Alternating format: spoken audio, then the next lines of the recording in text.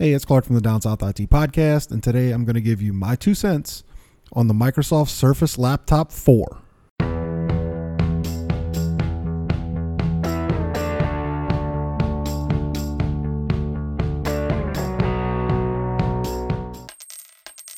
So Microsoft has decided that it's going to put out a new laptop, and not just one, but two.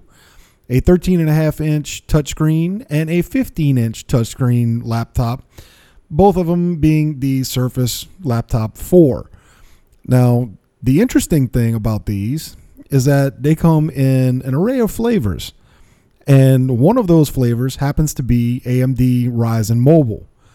And if you've been following anything having to do with the chip wars with Intel and AMD, this is a big deal, because AMD has basically for the last 2 years been eating Intel's lunch, like literally. So the fact that Microsoft has even offered their flagship line with AMD processors in it is, in a sense, breaking the meta, really.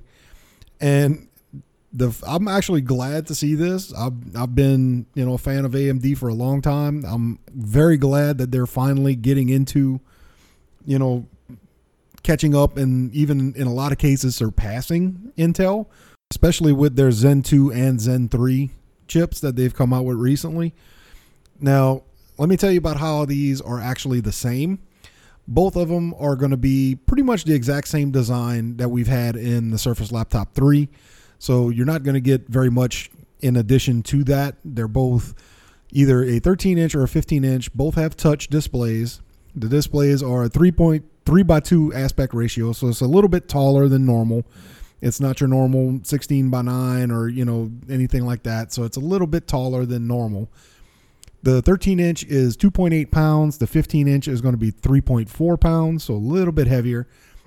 Both are going to have one USB Type-C 3.1 Gen 2 port, a USB Type-A port, 3.5 millimeter headphone jack, and the Surface Connect port, which, if you've ever seen it, that's their proprietary charging, little charging unit there.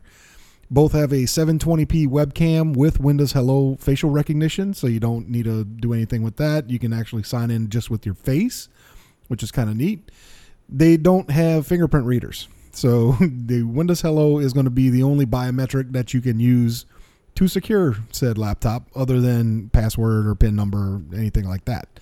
So the 13-inch is going to have you can either get a 6-core Ryzen 5 4680U with Radeon graphics, or if you decide to bump up to the 15-inch and go AMD, you're going to get an 8-core Ryzen 7 4980U with Radeon graphics.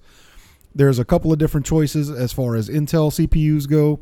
You could get the 4-core i5 11335G7 or the 4-core i7 1185G7, both with Intel's new Iris Xe graphics. So both laptops, no matter which CPU you get, you're going to get integrated graphics. It just depends on, what flavor you get as to what graphics you get. Some could argue whether or not the integrated graphics on one or the other is better.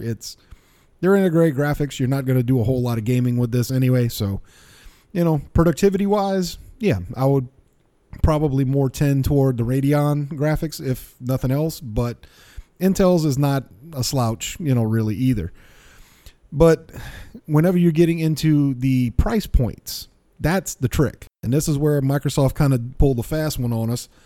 Because they're going with the 4,000 level chips rather than the newer 5,000 level mobile chips from AMD, you're actually able to get the AMD versions of these laptops a lot cheaper than you normally would. So the starting 13.5-inch Ryzen 5 with the 4680U, 8 gigs of RAM, and a 256 gig SSD comes in at right at $1,000.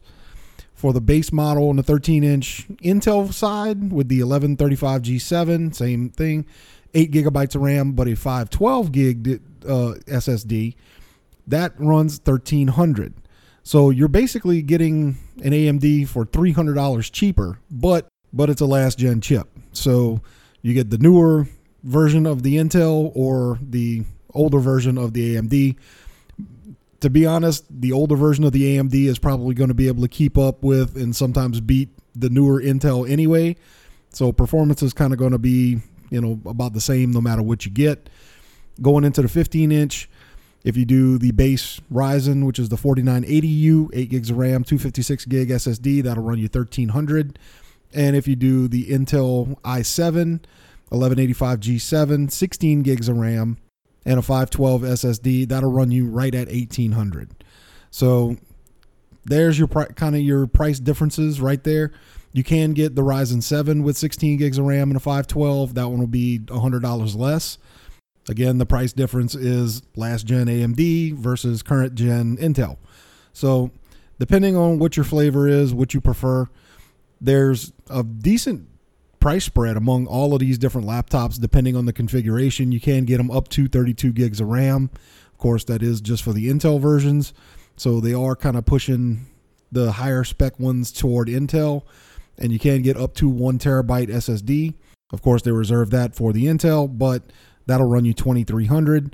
If you get the 15-inch doing the same specs, that'll run you $2,400. So depending on what you want to spend, there's pretty much something in the price point for just about anybody. And the Surface lineup is, as far as build quality, has always been really good. As far as productivity, it's always been great. So the fact that they're even giving you the option to give you AMD processors, even though they are last gen, these still are really, really good, and they're really power efficient. They're talking for the 13-inch, possibly up to 19 hours worth of battery life. So battery life is something that they're really, really going for in this series of laptops. And by the way, any of the 15-inch or the Intel ones are going to be about 11.5 to 13 hours of battery life. It just kind of depends. The Intel ones are a little bit more power hungry than the AMDs. So depending on what you like, depending on what flavor you choose, they have a laptop for just about anybody. And I can pretty much guarantee that if you do pick one of these up, you're not going to be disappointed.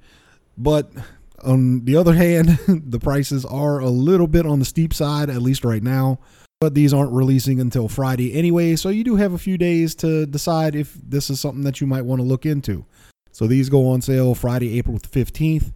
We'll have to wait for the reviews to see exactly how the performance stacks up, but I do believe they're going to be very good. So once that happens, I will let you know. Thank you for listening. This has been My 2 Cents.